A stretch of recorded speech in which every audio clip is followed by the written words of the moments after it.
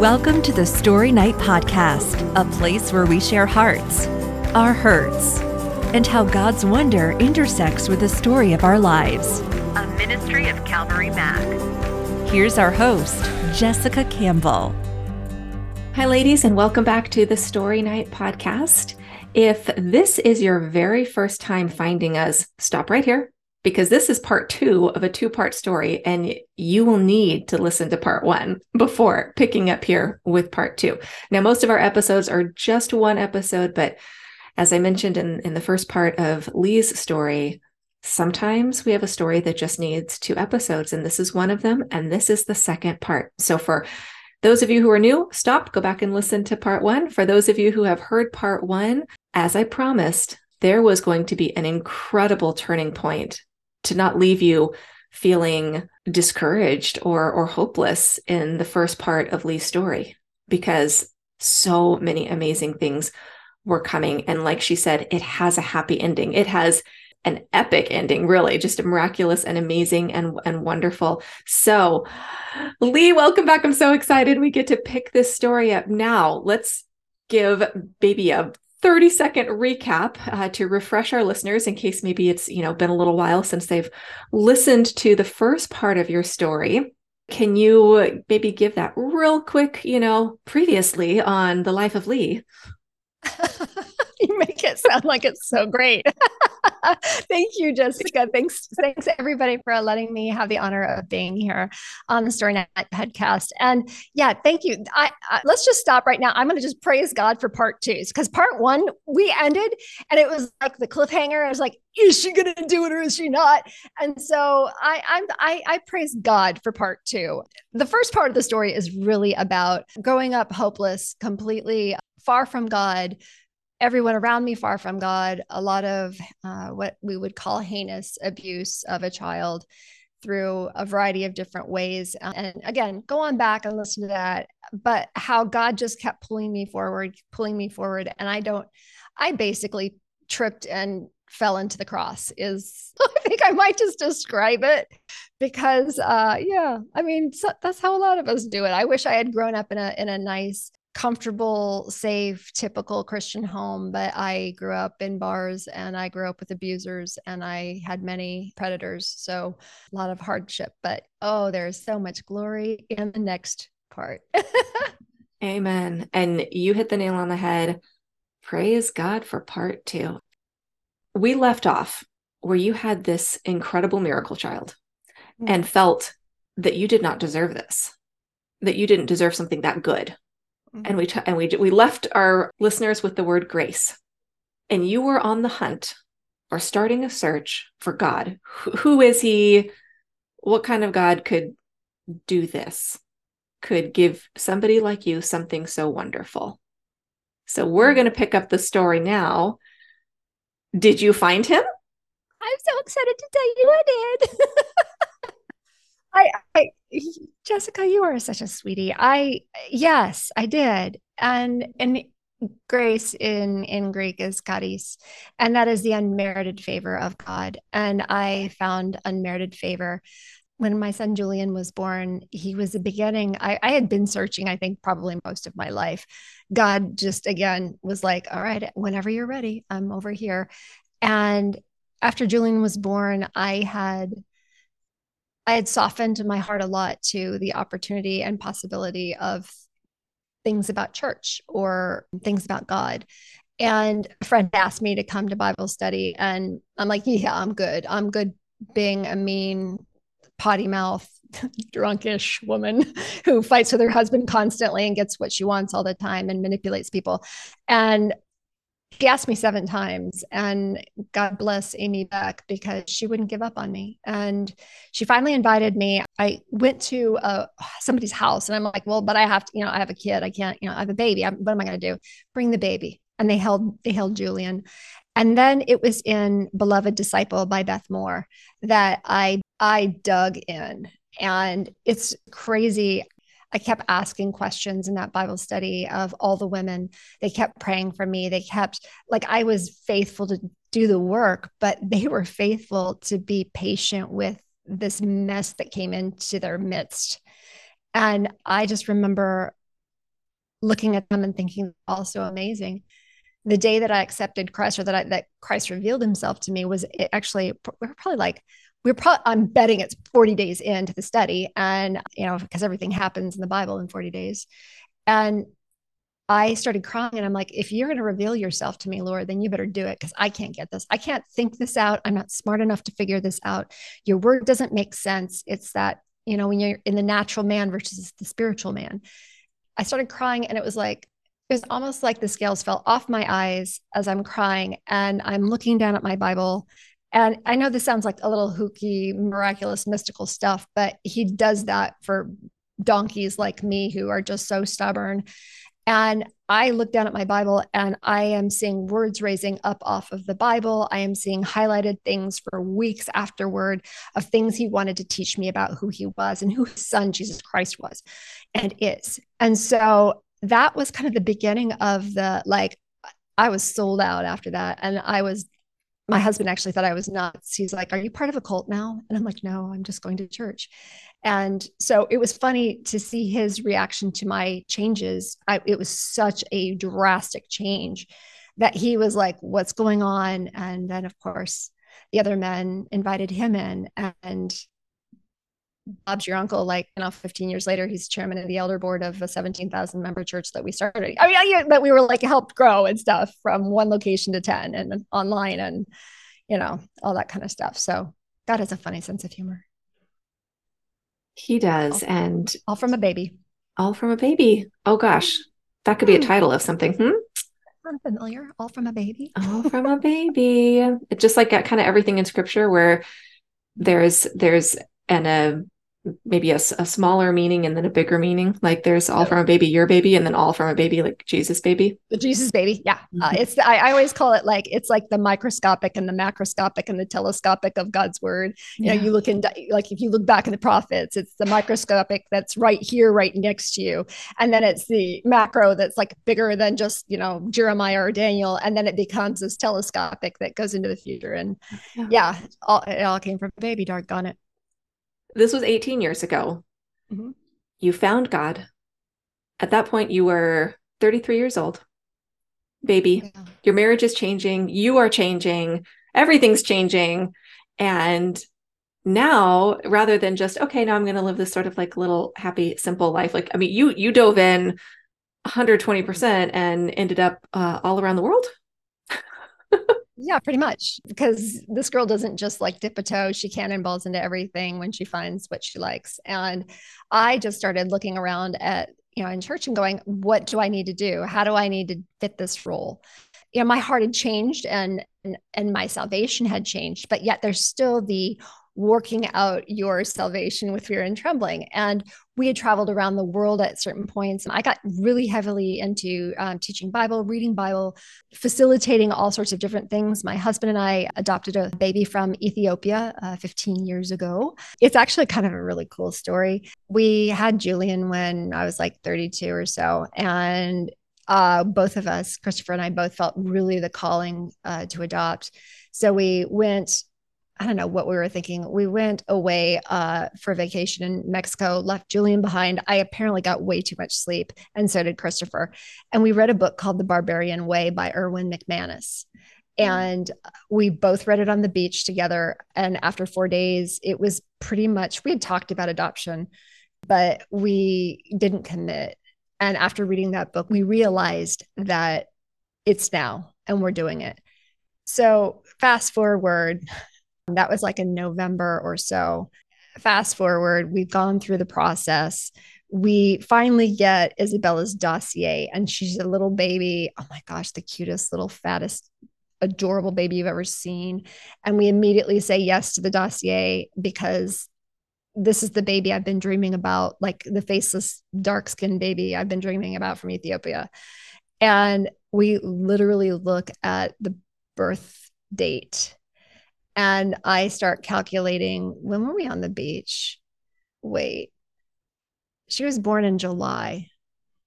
And I heartily, I fell on the floor and I'm crying, telling Christopher, no way. It's no way. It can't be this. And he's like, what? I said, I think she was probably conceived while we probably the day that we said yes, it was 9 months or so before Bella was born, was when we were sitting on that beach. And so the miracle child, she was, I think we picked her up. Actually, February is her homecoming day. February 14th, we just call it Valentine's Day, but she was like 7 months old when we brought her home. Just, oh my goodness, the most beautiful gift. And she's a beautiful young woman now that is, fabulous and amazing, just like her, and changed our lives, just like her brother, our biological son did, all from a baby, changed everything. And we began doing mission work. So we've done mission work around the world. I've vetted missions in Ecuador. I have been to India. I have been to Brazil. Where else have I been? I've been a lot of places. Israel. I've been to, I've taught in India. I mean, I've like a bunch of places. Plus I'm not native born to America. So I think between we have been to about 40 something countries around the world. And so in all of your travels, after one particular trip to Israel, you really began really doing a lot of researching, writing, teaching.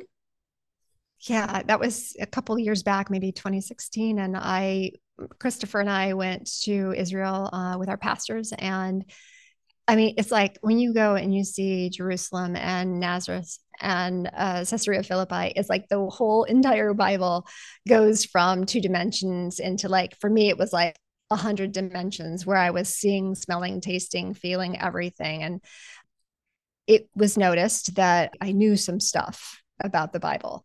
In fact, I knew a lot. And there was a point at which I was actually been talking to the person who is taking us on the tour and teaching him the Bible about why there would ever be lion bones in Israel, which is found in, different parts of the Bible. And so it was just kind of funny. And they took notice. And I was asked to come on staff to consider doing biblical research for sermon series, helping put together the sermon series. From that, I started blogging and ended up it was crazy. I was blogging twice a week as the Church Girl Writes.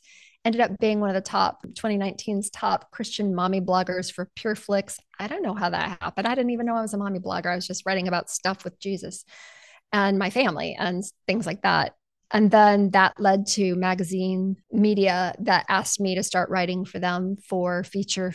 There were feature articles and other articles for pastors and preachers, as well as Bible study stories. And so I was doing all of that at once, and I was so happy just staying in scripture and writing. I didn't even know I was a writer. My degree is a science degree. It's not a writing degree. So that's what's even funnier about this whole thing with God, is that he leads you in places that you're like, I did not see that one coming. Listeners, as always, we'll have links in the episode notes, because I know some of you are thinking, well, where is this blog and how can I find this and what else has she written and so forth. So rest assured that will be in the episode notes. At this point, it might sound to the ladies that, okay, we are 100% at the happy ending. Like, you found Jesus, you're fully involved in church, you're in the inner circle, if you will. I know some people walk into a church and they go, oh, well, those people, they're the church people and they're the inner circle people. And I'm never going to be like one of those people. And then you peel back the layers. You realize, well, guess what? We all have a mess. We all have a story, but there was still some healing that you had coming.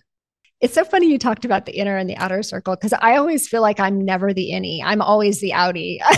I'm like the circle that's trying to fit into the square, or the square that's trying to fit into the circle. And so, yeah, that's, I guess, how a lot of people would describe it. And what I knew was that I did not have regular amounts of the fruit of the Spirit. I didn't have the love, joy, peace, patience, kindness, like all the rest all the time, like I saw everybody else doing. I felt like I was a bit of an imposter. No, not a bit. I felt like an imposter. You come into church as a newbie, and I was a newbie at 33. I didn't know what it meant to be a church person. I mean, I wasn't raised with like here's what a church family does. I was always like, oh, I'm looking around and saying, oh, I'm not good at this part. Oh, she serves the funeral dinners. Okay, I can go serve. I can do that. Oh, that lady, wow, she's really, really good at scripture and memorization and stuff. Okay, I'll go do that. I'll go do that. Oh, we don't dress. Oh, we don't dress like that here. Ooh, I might need to start changing up a little bit of how I look so I can look more Christian. And we don't wear our makeup like that. We don't, all the things that we don't do, right? And then we have the things that we do because it's like, all right, well, I need to be in a small group. That's what you do. I go to Wednesday night. That's what you do. I start serving because that's what you do. And I served and I served and I served. And you can serve until the cows come home. And God bless us, right? Because we do. We want to prove, at least, I don't know about y'all, but I wanted to prove that Jesus made the right decision when he died for me on that cross. Like, you know what I mean? Like, I want to make sure I make him proud and it was worth it. So I'm going to pay it back. And you can put lipstick on a pig, but it doesn't make her a lady. And I was doing all those things that I saw everybody else that I admired and loved. And they were amazing women inside the church. Like, these women, they never say anything wrong. They always have the right prayer, the right thing to say and everything. And they look like their kids are in control and mine never were. And I mean, this was just the issues. I had a lot of ish that followed me around, many issues. I wasn't letting Jesus fix what was actually rotting me out in the inside because I just didn't know about it. And I just wanted to push it down and go, I'm good. I'm a changed woman. Look at my life is new. And so I just tried to be a plastic princess. I don't want anybody to miss this. The plastic princess, and how many people try to do that and try to be that, to be who they think they should be, rather than just letting this relationship with Jesus make the changes authentically and organically. And it just comes from the inside out. Yeah. And the idea of just knowing that you're safe with your messy. I mean, I knew I had messy, but I thought, oh, I'm good. And then I started teaching Bible study, and then I started leading groups, and then my husband was leading in the church. And then it was like, well, I don't have time to I don't want to cause people to stumble with my junk. So I just wouldn't deal with my junk. And I tried my best to eliminate all the junk, but the junk keeps building up, whether or not it's always there. You take the trash out, and you can put carpet down over a hoarder's house, over the floor in a hoarder's house that hasn't been cleaned, but you will see the bumps and it's going to start stinking under there. And pretty soon your entire foundation rot. And I didn't mean to do it that way. That was never my intention. I was trying to be excellent and praiseworthy. I was trying to be the good servant. And it just seemed the higher up I went in church leadership. And then I was serving at the highest levels of a 17,000 member megachurch. I'm going out and there's enormous pressure. And I'm wondering to myself, I can't lose my ish today. So I would lose my ish behind the scenes, going home or in the car or whatever else. And it's fine when you're the safe person for everybody, but when you don't have a safe person for yourself, particularly when you are a solo female, you're the token, you're the only one who gets the chance to sit in the room. You get the opportunities that others haven't been given. It becomes a little bit dicey. I felt like something was always chasing me, that I'm just trying to play nice. I'm trying to be good. And it was the enemy that was chasing me. He was always whispering one thing or another. He's such a liar, and he's not very creative. He is just a liar. And he would whisper things like, you're not holy. If everybody saw how you treated your kids at home and how you just yelled at your son, oh my gosh. And I would be like, you know what, you're right. And there was a point at which I actually wondered if I wasn't saved. And there was a point at which he actually had convinced me to carve the word unholy in my arm to show everyone at church what a fraud I was and how Jesus hadn't really saved me. Because honestly, I didn't believe 100% when I was baptized and accepted Christ, which is such a twisted, nasty, Satan, the evil kind of thing to say, to do to somebody who is trying her darndest to serve the Lord. And those kind of episodes kept happening. And little did I know, I had massive PTSD from stuff I didn't know about that had happened before. I had no memories except of one abuser. And that was the babysitter's husband when I was in second grade. And I just was like, oh, that was really nothing. It's not that big of a deal. Other people have had worse. And what's ironic about it is that it was really bad. And God had just protected my memory, protected me from the memories. He gave me the blessed gift of amnesia. He gives me the blessed gift that I don't recognize most people. Like, I don't recognize people's faces usually if I see you in public, unless I've seen you a lot. That's the gift of my trauma. He gave me all sorts of lovely gifts, like compartmentalization, where I just don't remember things until I do. Nightmares are the ones that come back that the enemy always gets me. So it was one of those things that I couldn't get it. Like, why am I not saved? Jesus, are you not, like, what am I doing wrong? What sin do I have in my life? I've tried to eke out everything and get it gone. I guess I'm not worth, am I just the unholy vessel? And so I really had to go, and I've been in scripture for 8 hours a day, 10 hours a day doing the research for these sermons. And there was a point at which a friend came in, God send Michelle Novotny. And she was a psychotherapist for many, many years, but a loving mentor. And she said, you're really exhibiting a lot of symptoms of childhood sexual assault. And are you okay? Do you think maybe you should get those things resolved? And I'm like, oh, no, it's just the babysitters. And then she kept pointing out, like, wow, that's anger gone sideways, isn't it? So you yelled at your daughter. What was that all about? And I'm like, because somebody else had made me mad and she was a safe person. So I don't know. And just all the memories started to, like, come back, all the flashbacks of things that we have been told. Like, when you'd ask people about it in your family, it's called family lore, and they make up the story that surrounds your memory, which isn't always true.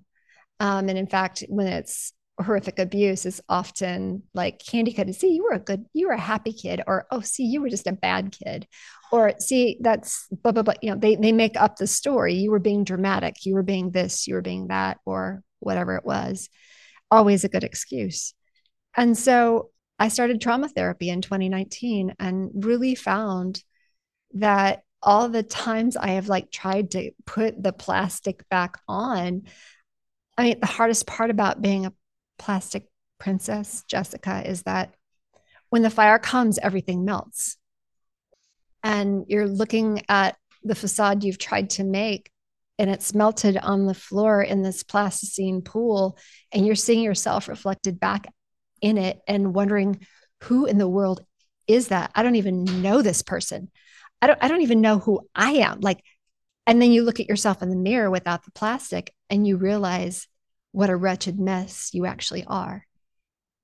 And so I needed professional help, and praise God, I had a great boss who, Allison, was just like, get it, go get help, go take care of it. I had huge bouts of depression over many years that I would take medicine for. And there was a point at which I'm asking Allison, am I not saved? Why am I so sad? Why am I so depressed? Why am I so anxious? And she's like, if you don't take that medicine, it's as bad as if you were a heart patient not taking her medicine.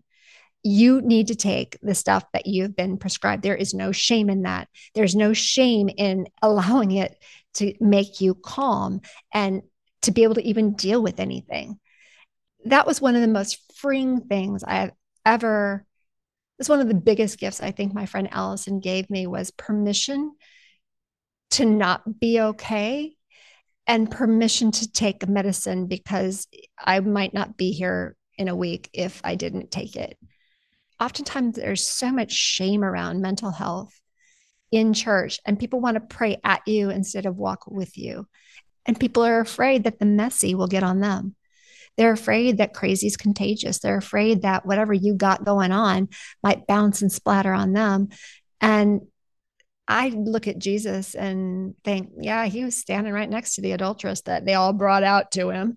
He was next to the woman in the well, asking her for a drink of water. He was drinking and having a great time with the tax collectors and all those sinners. And he never shied away from the touch of the leper. He never was like, ooh, you're a little bit gross, I'll be praying at you from over here. Blind Bartimaeus, kept yelling and begging him to stop. And Jesus was like, bring him up, come on. And everyone's like, telling Bartimaeus to shut up. But guess what? Bartimaeus went away with sight that day. And so that was one of the biggest gifts that I feel like I received is my friend Allison encouraging me, number one, to write the story. She also happens to be my publisher's wife at the time, to document the story, how I would make it out alive based in scripture and getting professional help that I needed along with the medicine or whatever else it is. So anyway, long story for a for a very small question. But it's a very real answer, and it's an answer that a lot of women need to hear. I'm always so grateful when guests do talk about the importance of doctors and medicine and things. God uses all kinds of ways to heal. Mm-hmm. And we're so grateful that we have these resources. Right. I used to think, maybe I just didn't have enough faith to be healed. And that's what I had been told at certain points too. Well, if you would just pray a little more. And I've heard stories, heartbreaking stories of beautiful Christian women, veterans, all sorts of people that they come into the church seeking God. They need Jesus desperately. And they are told that they don't have enough faith, or that, well, if you would have just made your husband happier, he wouldn't have left you. And I just go, oh my gosh, I want to cry. And I want to slap somebody at the same time in the name of Jesus. Of course, not really, but yes, sort of in the name of Jesus, because it's just cruelty. I mean, sometimes we are so cruel to one another and there's no mercy and no grace because we're trying so hard to make sure everybody knows that we got it together. And I feel like the Crystal Palace needs to be shattered along with the Plastic Princess. If we are making our churches into Crystal Palaces where everyone's perfect and everyone's just so, and your kids are all great, man, I want to live in your zip code because I don't know any. I live in Chicago.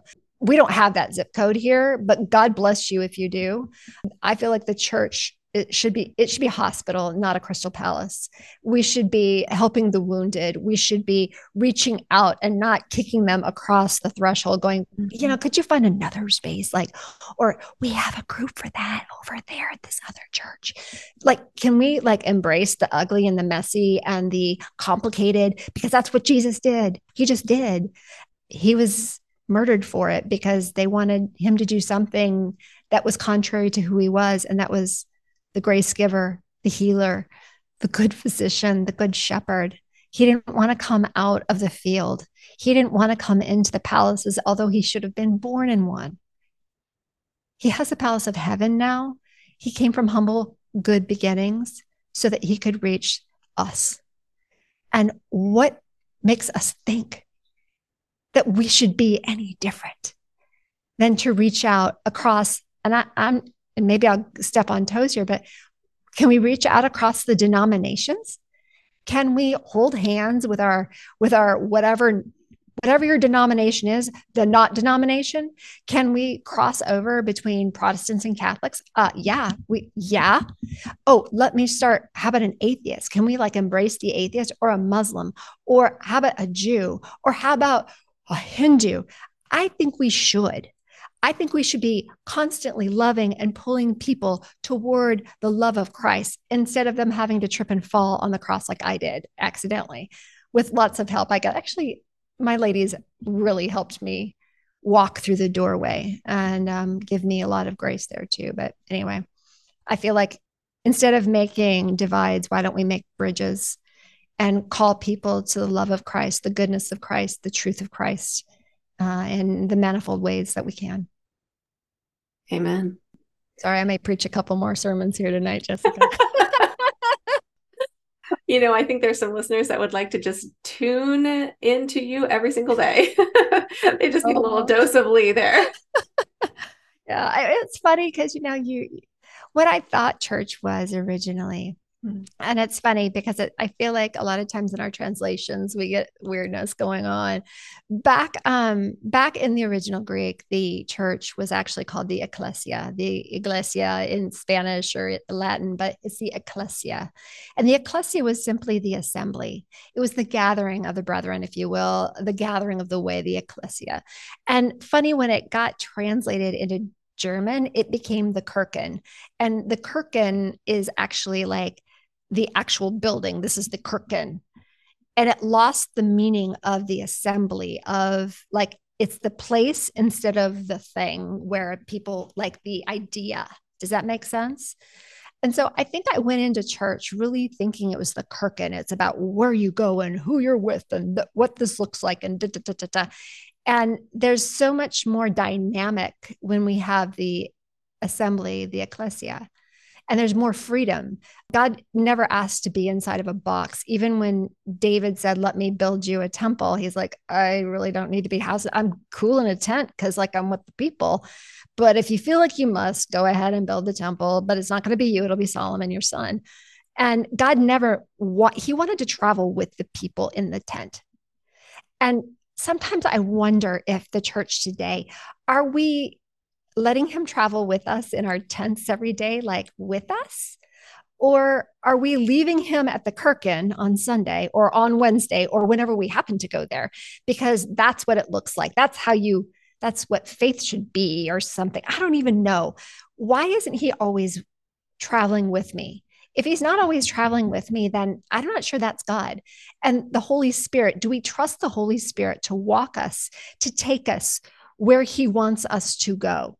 I mean, that's what I'm learning in this season. It's not about the denominations. It's not about like solid, this is how we worship. I feel like God is way bigger than a box or a curtain. I feel like he is as great and as wide and as deep as the assembly across the world, from north to south and east to west, as high as the heavens and as low as Sheol. He is all things everywhere. And so I'm looking at myself now and realizing that plastic princess has no place in me anymore. Although I sometimes like default because it's easy. What I'm realizing now is that there's so much freedom in Christ. There is. He loves us with a lavish love. He delights to give us mercy, the charis, not because we merited it, not because Jessica, just because you are fabulous and amazing and boy, you do so many great things, I'm going to give you favor today. God doesn't look down at you and go, I'm giving her grace because she made the grade today. He looks down at you and goes, that's my daughter. Oh, I love that girl. Man, I love her. You want to know what? She's my daughter. She is mine. Her name has been inscribed on my hands. I sent my son for her, and I will give her the grace every day she needs it. And not only that, when he gives us that kind of grace and that kind of love, what if we extended that out to the world?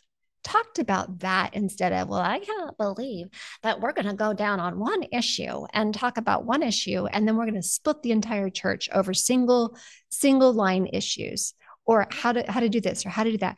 How about if we went out and had just grace and went, okay, you can do that. Yeah, right. You worship that way. We don't do it that way. That's okay, cool. High five for you spiritually over there. Way to go. I'm going to knock some knuckles with you over here because, hey, if you love Jesus, that's how you do it. Awesome. But if we could be and give more grace, can you imagine what kind of hope there could be in this world? That you could be accepted in a church, like somebody like I could be accepted in a church. What? I mean, this girl's a mess. Like, she drinks and sometimes swears. I mean, you know what I mean? It's like, really? This is allowed in church. That means if this hot mess, PTSD, having an event triggered all the time is allowed in church, guess what? That means you are too. That's called hope. When you can see yourself in somebody else and go, well, she's here. Maybe there's hope for me. Maybe there's hope for me. Maybe there's hope for you. I think that's really where we land at the end of every story. Is it's a story of hope. That's the tagline of this podcast, is are real women with real stories of real hope. And my goodness, you have a dramatic story. Now, not everybody's story is as quote unquote dramatic, but it's still as valuable and it's still as impactful. And within every story, regardless of the scale of drama, is hope. That's what we want to leave our listeners with. We want to leave them with hope. So for all the ladies who are feeling hopeless right now for whatever reason, what hope can you offer them? I'm going to go back into Hebrew and I'm going to talk about the humble yod. The yod is actually the 10th letter of the Hebrew alphabet, and it is the smallest one, but it's actually more used. That letter, that single letter, is more used than any other in the entire alphabet of Hebrew. And not only that, it has the smallest point, that it's the starting point that starts every single letter throughout all of Hebrew as well, which means that this humble little yod, the one that like you might miss, or you might think is insignificant, or you might think doesn't matter, but that humble yod actually begins every word and ends every phrase throughout all of Hebrew. And the idea behind it is that God is an infinite point of energy and love and light. And the idea behind that is that he's always present with us, and that he would begin and end our days. That if you are hopeless right now, that you are never alone. God has never left you or forsaken you. I don't promise anything ever. My kids know this, unless I know it to be true. And I promise you, he will never leave or forsake you. He is the tiniest little point. He notices all the details in your life. He has written a story over you that is so much more glorious than you have any idea. And though you may go through the valley of the shadow of death, fear no evil, sister, because he is with you and he will comfort you. And coming from the girl who just has walked herself through a whole huge valley of the shadow of death through therapy, and we go back into them and we come back out.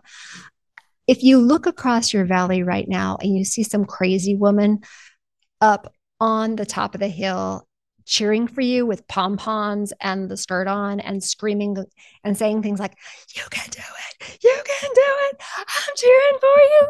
That's me. I'm cheering for you right now. If you are in a valley, I'm the nut job lady who just went through the valley, and I am cheering you on with all I got in me, because that's what we do. I love that analogy for so many reasons. We said that your story had a happy ending because you're through the valley. And that doesn't mean that there aren't things that are hard still. And it doesn't mean that there's not still levels of healing, or that life is perfect by any means. But you're through the valley. I'm through one of them at least. Yeah. And honestly, I wish I could tell y'all it's a one and done. Mm-hmm. But I mean, I thought I'd be done with therapy and boom, you're good. But there's still way more work for me to do to be whole and healed. And so I continue with therapy. I continue with support and prayer and scripture and mentors and all the rest. I have my prayer partners still throughout this ministry as well. And so I praise God for the part twos. And if right now you find yourself, you are still in that valley. I remember thinking back when I was very young as a Christian and going, I can't go back to my hometown. Everybody knows what I used to be like. And I remember a wise friend saying, yeah, they know what you were like, but tell them the rest of the story. Mm-hmm. And maybe God is still writing the rest of your story right now. And you're not sure what this valley looks like, how long it's going to be, how long you're going to have to traverse it. Mm-hmm. But do remember this part. The greatest harvests aren't on the mountaintops. The greatest harvests are in the valleys. They're at the bottom. You don't plant the orchards on top of the Rocky Mountains. You plant them in the valleys. You don't plant the wheat harvest on the side of a cliff. Mm-hmm. You plant them in the valley.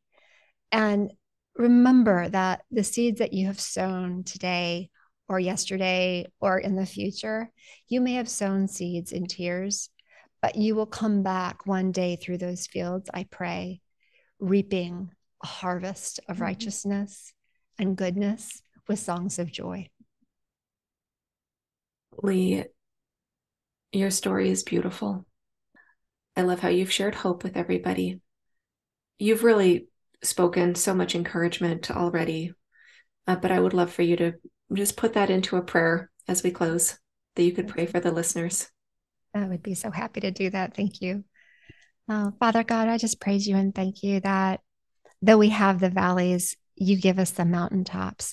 But even though we may go back through another valley, I pray that we are encouraging to one another as we see others going through their valleys, that we will walk alongside or cheer from the top of the hill, encouraging them forward, or sometimes just walking with them for a moment or two in the valley, whatever that looks like. Father God, I just pray that we would be the humble yod, the ever-presence of God, walking through this world, showing light, showing that infinite point of energy. Let us be your vessels of love and grace and hope here on this earth. We praise you, Jesus. You are such a good Savior. It's in your name we pray. Amen. Amen. Thank you, Leeds. Thank you for going back through a very raw and hard story. It's not easy, but it's pretty special to tell the part 1 and part 2. And it's so good to be able to share from the scars and not the wounds. I think that is the trauma. People will always carry their scars. And that's how I think I have the courage to share. Right. Is from the scars, and because God has healed my wounds. Yeah. So I hope that's some encouragement for those of you who are maybe still in a position or still in a place in your story where the wounds are open, that God really can heal them, and that he even has a purpose for the scars. Nothing will be wasted.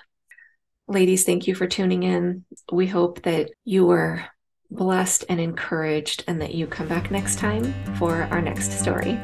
Good night, y'all. The Story Night Podcast, a ministry of Calvary Mac. For more women's stories, visit calvarymac.com/women.